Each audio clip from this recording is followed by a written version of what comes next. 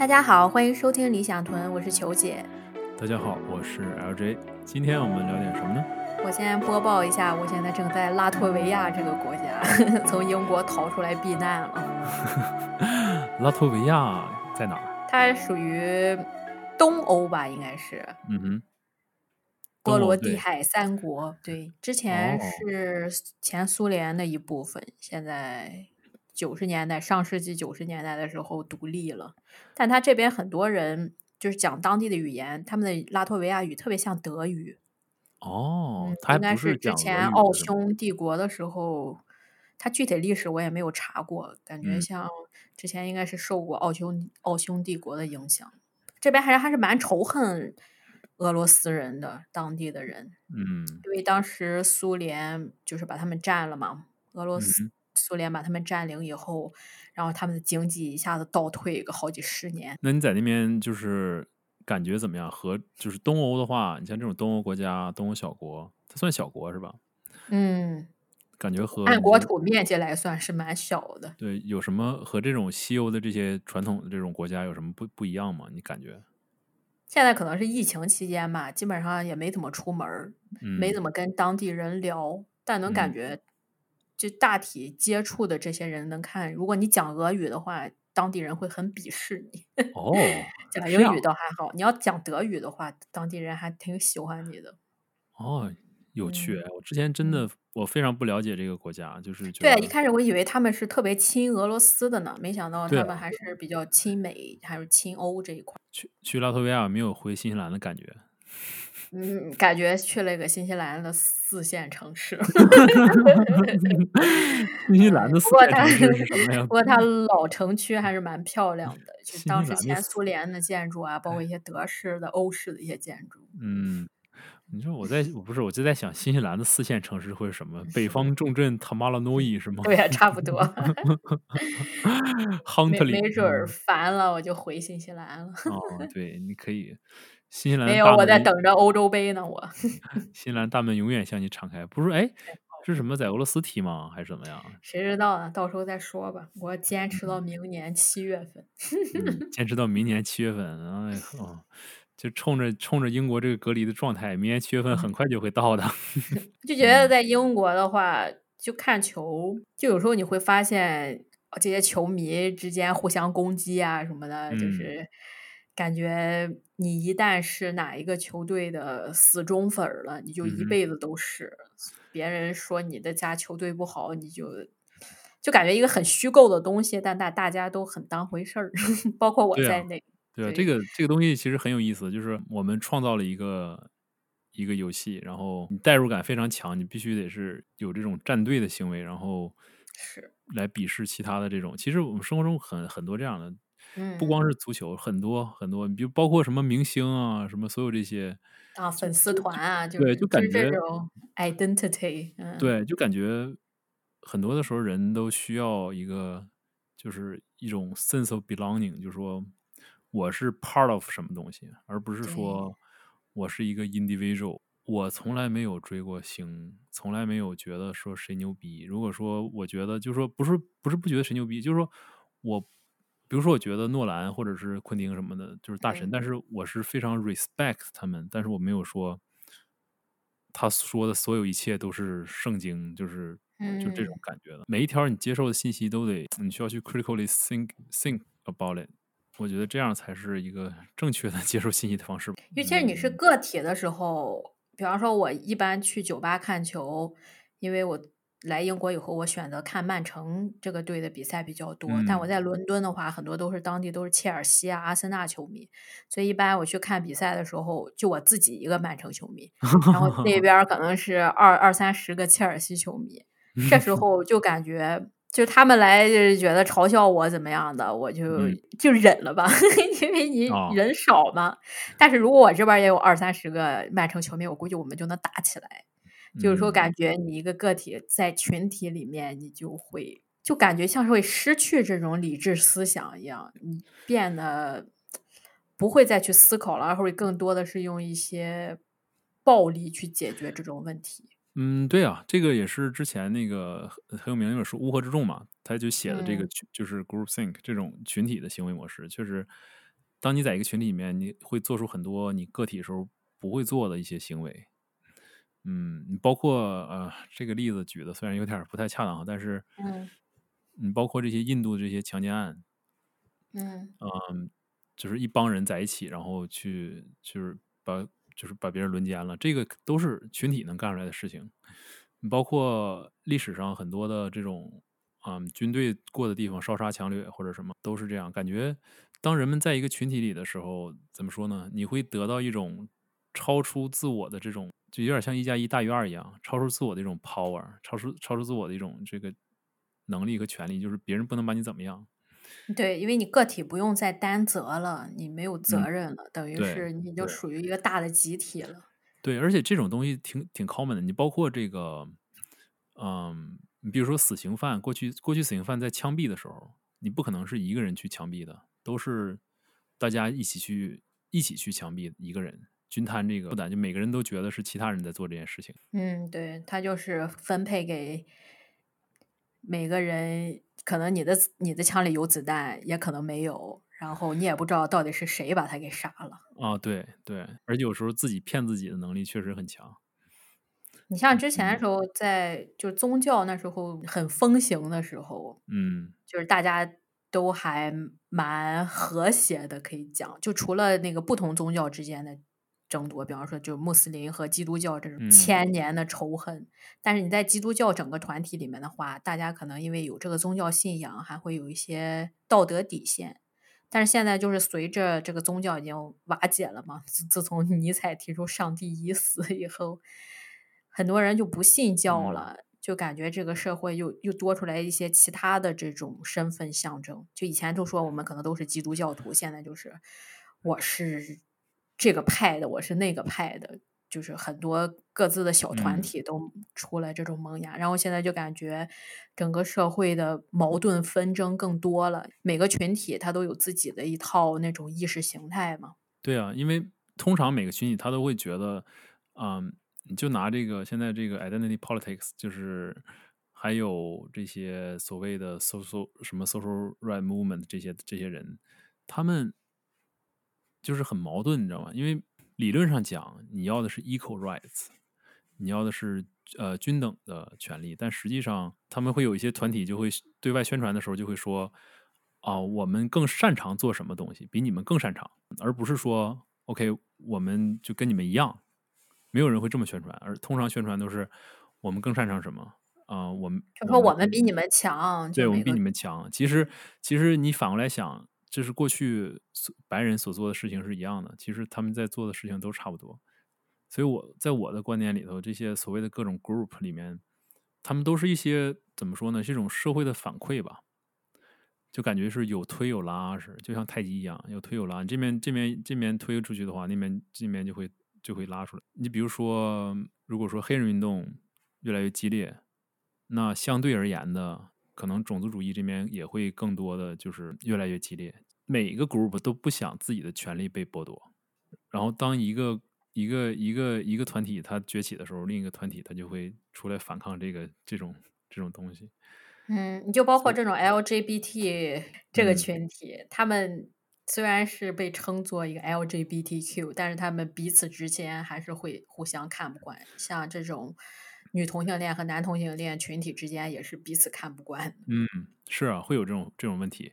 这个通常你知道，你比如说美国大选的时候，就是说 LGBTQ 都把当做一个群体，但实际上他们并不是一个群体，他们互相嗯，也是有非常不同的观点的，因为他们有一些非常非常基础的一些这个disagreement，非常基础的这个就是说互相不同意的地方。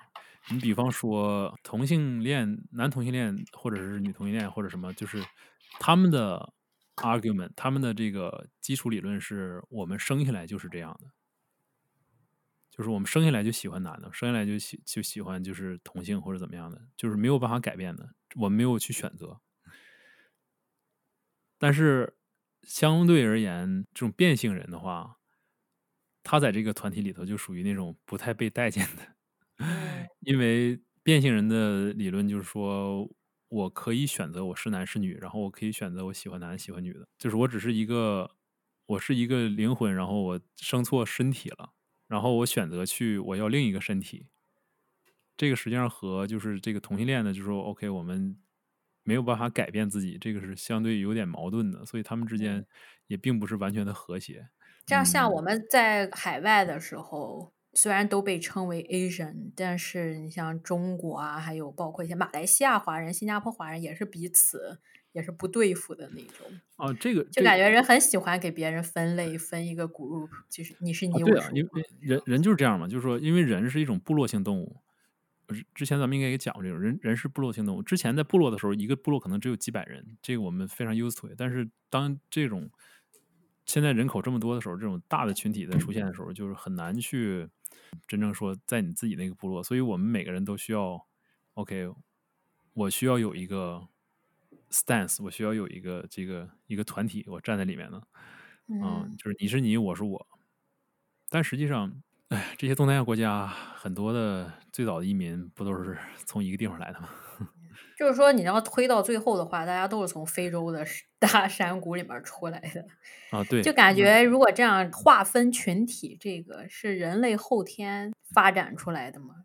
这个是啊，这个肯定是后天发展出来，而且这中间包含了很多就是个人利益在里面。因为你比如说，我是一个国家统治者，我肯定不能说我国家的子民都是中国人，我肯定要自己创造一个，你是一个晋国人，或者是你是一个什么，就是我不可能说你的 identity 是 belong to another country，因为这样会威胁到我自己的统治。你像越南这种国家，它之前最早的皇上都是中国指派的。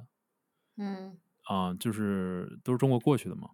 你看看现在，就是他们跟中国是十分不对付的。你理论上讲，就是如果说你的后裔都是中国人，中国人的后裔，你应该跟中国是应该关系不错的，但实际上并不是这样，因为他们必须要保持他自己的一个身份、一个文化，他才能够继续成为一个国家，继续生存下去。但是成为一个国家生存下去最大的这个受力者，并不是他们的人民，而是他们的统治者或者统治阶级。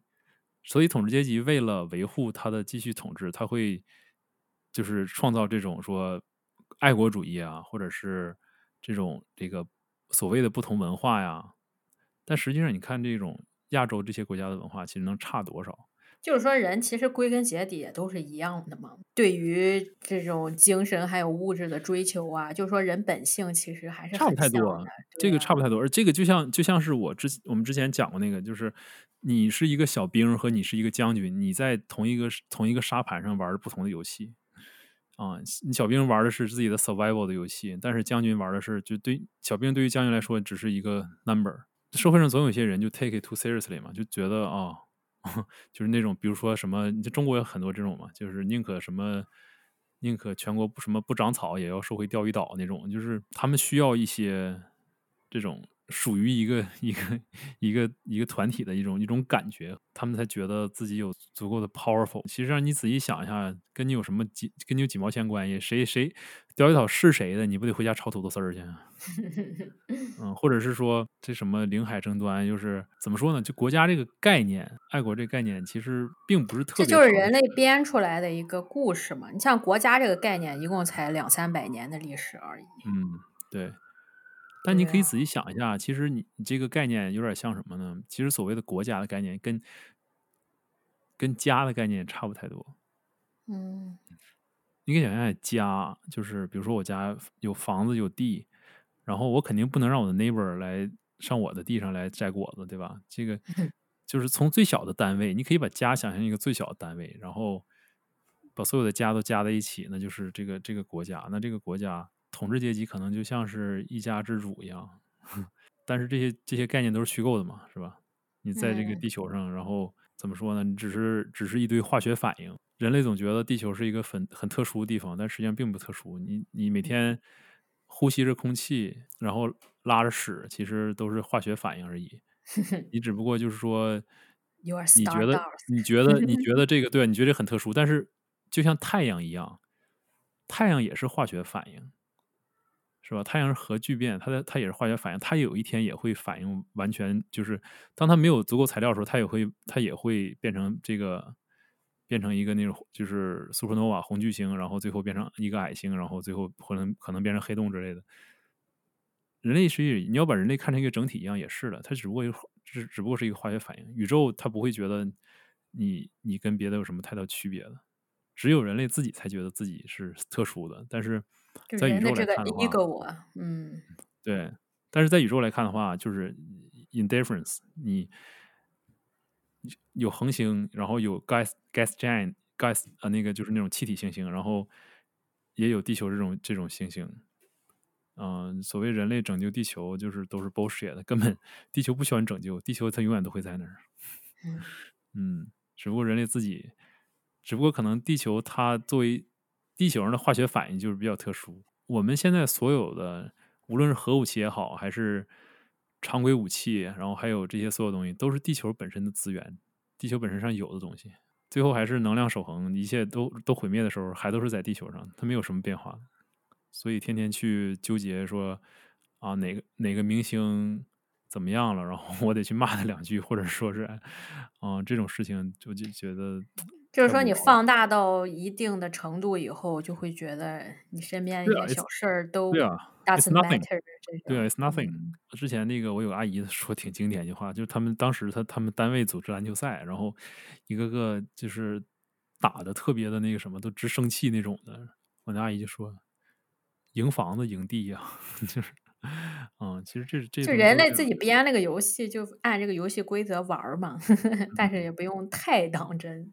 就有时候你去想想，就包括钱呀、国家呀、公司啊，这些都是虚构出来的概念，只不过人们对大家都遵守对，这个游戏规则在玩儿而已。但如果嗯。你要是放大到一个大的，从宇宙级别来看的话，就感觉就很没有意义，就虚无了感觉。嗯，你奋斗一切赚的一些钱啊，穷其一生赚那么多钱，只不过赚了一些没什么意思的东西，就是本身就是个虚构概念的东西。对啊，你就像你可以想象一下，如果一个外星文明来地球的话，他肯定非常不理解，就是他们在干什么，就是嗯，因为他可能因为人类目前想象的外星人，实际上都是跟人类一样的。对，都是按照人的模样来想象的，就包括一些文对学作品，还有对啊，电影、他们电视。都是想象的都是说，大多数啊，但不是全部啊，就是有一些也挺有创意，就是说但是大多数的人类想象的外星文明都是和人类有一样的这种或者是在人类历史上出现过的这种集权也好，或者是就是政治体制，或者是需要资源或者什么，就是他们想象人类目前想象都是这些，但是就是你没有办法去想象一个真正的外星生物是什么样的。就以你他来现在的认知和理解对，能力，没有办对法超出这对个对，这个没有办法想象的。所以目前人类想象外星人都是实际上是就是另一个版本儿人类，嗯。差不多。嗯就和什么就说他们圣经讲的话，就上帝根据他的模样造了人。我嗯就感觉人在创造一些其他东西的时候，也是按照自己的模样在造这个东西。对啊，他这人有这种 嗯，projection 嘛，是吧？就是对，觉得什么其他的动物很可爱，就是总给它赋予一些人的这种特质，都是这样。嗯。嗯。比如说什么乌鸦反哺，就作为一个例子，说人得孝顺是怎么样的，但是人乌鸦从来没有这个道德的概念，人家永远都反哺。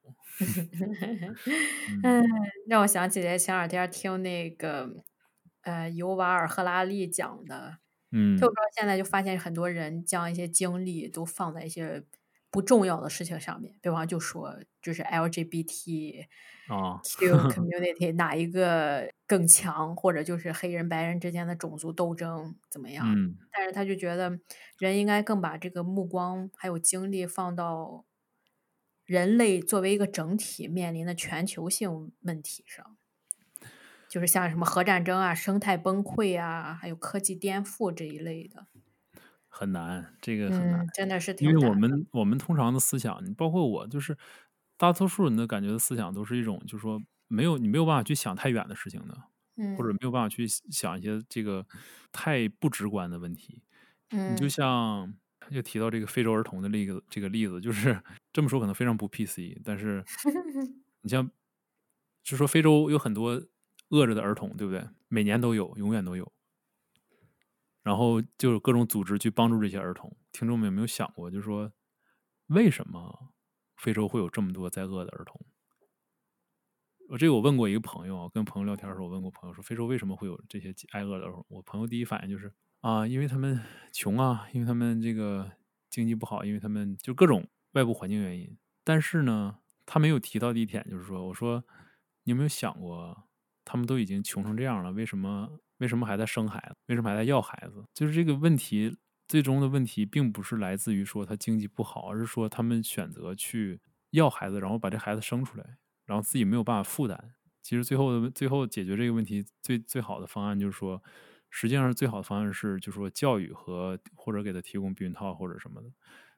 但是没有人会去这么想的，因为当你感觉就是说你是一个消防员一样的英勇的冲进这个着火的 building 的时候，这种是非常感觉你自己是英雄一样的感觉是非常好的。但是你如果说是想要从这个上游解决问题，没有那种当英雄的感觉。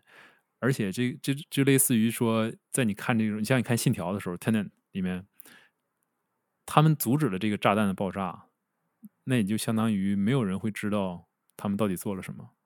就是说，你如果从源头解决问题，它是不可以量化的。对，所以对，你就像之对，前讲说，有一个交警站在马路那儿，他哦就站，exactly，对，在那儿，很多对，人就不会去开罚单。但有一个交警，他就藏在躲在他就旁边儿，藏在里面，对，对，然嗯，后他开了好多罚单，然后最后升嗯，职的就是这个躲在这个 对，树丛里的交警。所以说，整个社会其实这个制度也没有去帮助人们，就有一个激励的措施，让人们能从源头上去解决问题。对啊，因为你没法量化，你就没有办法得到对，你实现你个人目标嘛。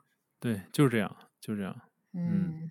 这就是现状嘛，这是现状，也没有办法怎么改变它，就是目前嗯。就是这样的。尤瓦尔·赫拉利他当时说的挺有意思的，他说他认为人类将在200至300年之内灭绝。他还挺悲观的，他就觉得人会从碳基进化成硅基嘛，这其实是最好的一嗯，个结果了，就是不是像那种恐龙灭绝一样，就因为气候极端的变化或者小行星撞地球这样嗯，灭绝，而是慢慢的进化成为另一种新的生物。我觉得这嗯，样的对人类作为一个整体还是蛮好的，就是不是那种大灭绝、大屠杀或者怎样的，而是慢慢嗯。进化成为另一种东西。实际上最后说生存下来的，并不是说人类，而是说就是另一种生物了嘛。就是你你可以想一下，如果人类是需要食物和水去生活的，但如果你是一个硅基生物的话，只要太阳还在燃烧，你就可以生活，嗯。你就可以继续存在。是吧？而且你可以在宇宙中存在，你可以把它发射到宇宙当中，只要是说你可以在任何地方存在，只要是有一个恒星有足够能量在照耀你，那你就可以一直活着，甚至这是说是物竞天择，适者生存，对啊，硅基生物更适合生存。嗯。对，碳基生物，你想我们的身体实际上，在设计上根本就不适合太空的生活。嗯。啊，你看刘慈欣写的《三体》里面，就是说他那个人类进入宇宙以后，就是什么啊，他那宇宙飞船都有一种深蓝模式，就是加速的时候必须把那个整个就是充满液体，然后你才能加速，要不然人的骨会碎的。包括那个有一个电视剧叫那个叫《Expanse》，叫《太空无垠》吧，就是嗯。现在被 Amazon 买下来了。那里面就有一个一幕是非常那个我很推荐那部剧，因为它讨论了很多其他的科幻片儿没有讨论的问题，比如说在太空当中，如果你有这种 internal bleeding，你基本就没救了。因为啊。对，因为太空当中没有重力的时候，你那个红细胞还有这些东西是没有办法修复你的阻止你流血这个伤口的。它就是很包括科学的来讲，不是那对，它种像对，星球大对，战那种。那星球大战属于宇宙武侠，那个属于那个不属于科幻，那属于 fantasy，那嗯。属于叫魔幻。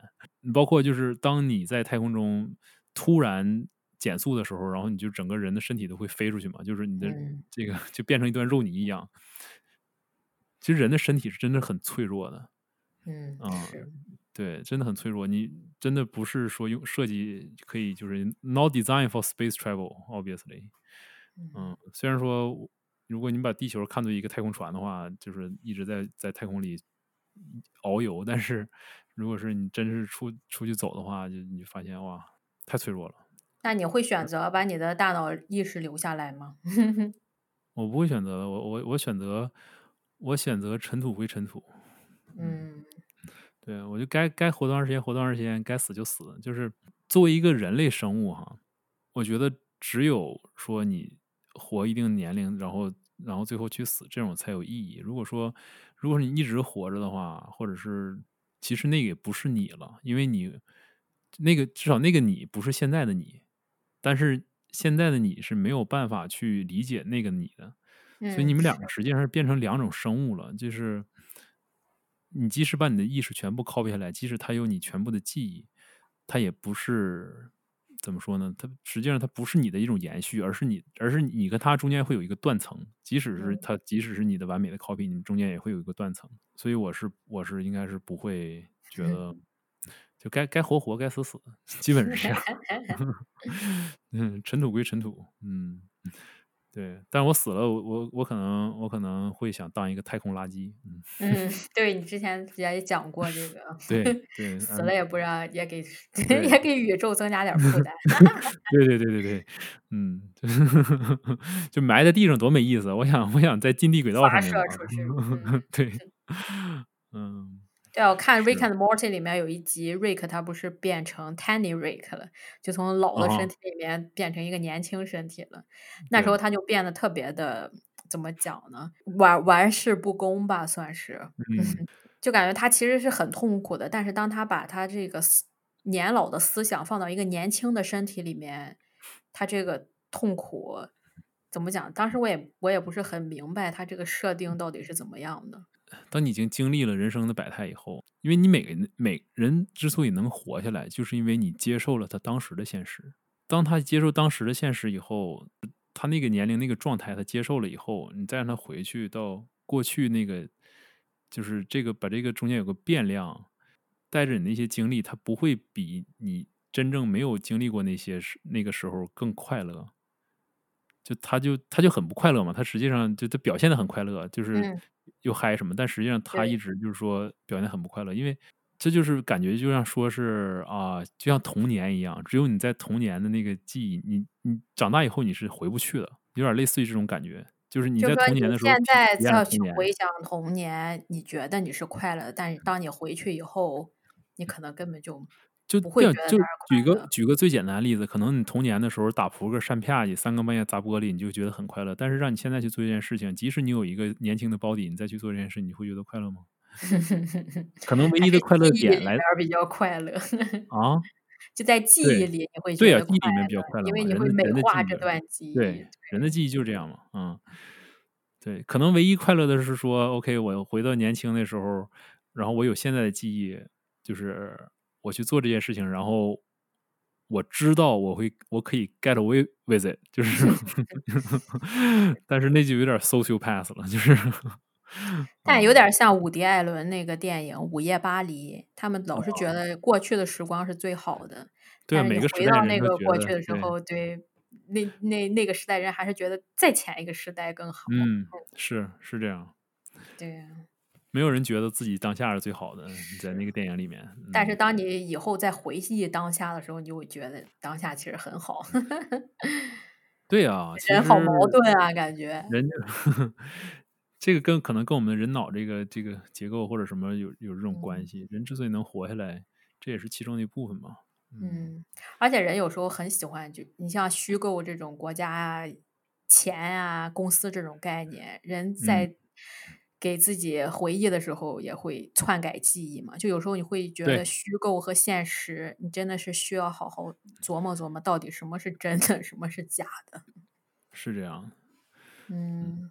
感觉在现代社会活着太难了，是吧？真的是，我就觉得我每天现在就在海边儿走走步就行了，真的是有那种仰观宇宙之大啊，那种感觉，就对啊，莫名其妙的你会去背，就看见自然，现在就是等于我十分亲近自然了嘛，也没什么其他的嗯，事儿干，这种隔离的状态，就看看天，看看海，就感觉哇，真是大自然太美好了，就感觉你自己的烦恼真的是全都没有了。也不叫没有了吧，就觉得都不是事儿了，都一些屁大点事儿都没什么意思。对啊，你想想这些事情，我们每天在想的这些 decision，在纠结的这些东西，如果你放到一个动物的这个世界里面，你想想是多微不足道的。嗯。你可以想想这个羚羊，它每天在吃草的时候会想：“我靠，今天是要吃这片儿还是吃那片儿呢？我吃那片儿可能被豹吃就挠死。”算了吧。不是，我去那边儿可能会被那只豹挠死。嗯。如果说我去这边儿的话，可能你想人每天都这些，你说动物的世界里面，你可能每天都是在做着一些生死的抉择，而我们每天做的抉择就是说，OK，我是穿红色的还今是穿蓝天勾搭色的？哪个小姑娘呀？啊，对，今天穿哪双鞋啊？今天要穿什么衣服啊？中午要吃什么啊？嗯。你想，对。你仔细想一想的话，就是人的每天，因为就像我之前说的，就是你每个人你需要定一个标准嘛，一个 standard，就是你把这个，你每天的生活会变成你的 normal。嗯。所以你一旦当生活变成 normal 的时候，你就会为这个，你就有一个标准，你高于这个标准或者低于这个标准，你就会产生情绪的波动。就像如果你天天吃鲍鱼，鲍鱼就不会，你天天吃这种那个鲍鱼龙虾，鲍鱼龙虾对你来说就并不让你产生嗨的感觉，它对你来说是 normal。然后你吃一块肉，你就觉得很嗨，你觉得哎这肉这东西太好了，我很少吃这个东西。这是一样的。所以我们当习惯了每天的这种生活的时候，这种东西就变成 normal，然后天天就会愁一些，就是非常非常不需要愁的事情。嗯。所以好好利最好还是用你的精力和时间吧。对，最好还是把这种所谓的，就是这个标准调的低一些。嗯。这样的话能更开心。你要这就你要是把知足常乐嘛。对啊，你把标准调低一些，然后你对这个世界没有任何的 expectation，然后你每得到一件东西都觉得哇，是吧？至少我是这样的。嗯。我也不知道这个，如果说我让别人这么做的话，那不是给别人 prescription 了吗？所以对呀，还是要自对己去体验对，嘛。自己去体验。如果你喜欢，就是说天天去干一些事情，那你反正去呗，是吧？去呗，你去呗。你知道 人生自 YouTube 己上做主。嗯。让我想起那个 YouTube 上有一对 twins，就是他们俩讲健身的。他俩就是那个频道叫 Hot Twins，如果有 YouTube 的听众可以去看看，他俩就特别的搞笑。他俩每次给完别人 advice，然后就会说 Do whatever the fuck you wanna do，然后就是对，就是每 Just 次 do it。就是你自己愿干啥干啥，反正我们就是上来说一下，但是你自己愿意对呀。干嘛干嘛，对，就是这样。对呀，你就嗯。说嘛，其他人的都是建议，还有意见什么的，真实最后还是需要自己去摸索。就不是说好肯定多人说知道了这么多道理也过不好一生嘛，对，你没有知行合一，那就白搭。对啊，你就像我之前在国内认识一个女生，她是大学是学哲学的，但是她是就是我刚开始知道她学哲学，我就特别好奇嘛，你知道，因为我是一个半吊子，我是属于这嗯。种就是什么事儿都是自己瞎研究瞎看的，完全没有一个那时候完全没有系统的这种学习或者怎么样。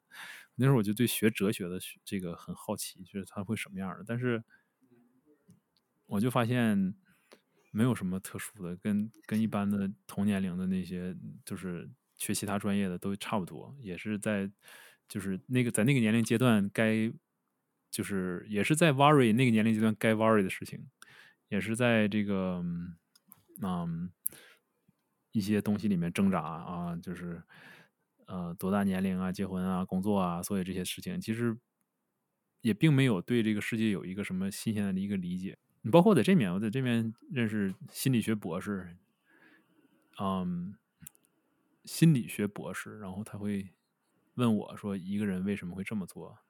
然后我还得一二三给他列出还是来。生活阅历少一点。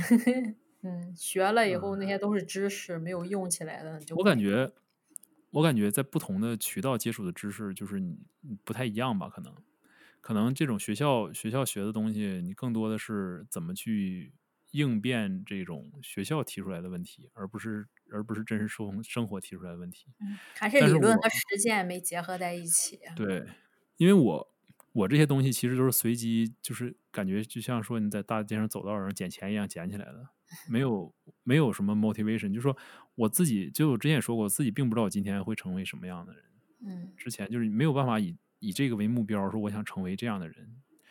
但是就是机缘巧合，比如说我可能今天打开了 YouTube 视频，然后 YouTube 然后点了个赞，然后 YouTube 知道 OK 你喜欢看这些东西，然后就给你继续推这些东西，然后我就会积累相关的一些信息和经验，最后逐渐的可能对这个所有相似的东西都产生兴趣，比如说哲学或者是任何的其他的，你就会发展成就是今天这样子。但是你并不知道，你可能就是随机点开一个视频，就是有点像蝴蝶效应一样，到最后你变成这样的，就是完全是随机的。很随机的东西，对啊，对。但你这个完往回推导，全证明了这些成功学都是 bullshit，他们会总结一个大家都爱听的东西。对啊，因为有很多的时候，他也是没有办法，他必须得总结一个东西。因为当你被逼到一个角落里的时候，你就必须得说点什么，然后还必须得说点是大众都能接受的东西，然后就非常的 PC 的东西。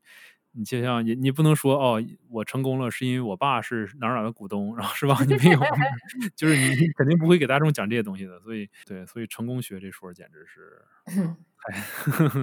就不要吐槽成功学了。成功学，还有这些鸡汤，简直很多的时候，你让这些成功学的人，就是让这些成功人士去复制他们自己做的东西，他们都不一定能再次成功。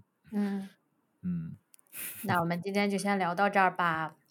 好的，我们今天先瞎聊，先聊到这儿，下期再见。感谢收听，下期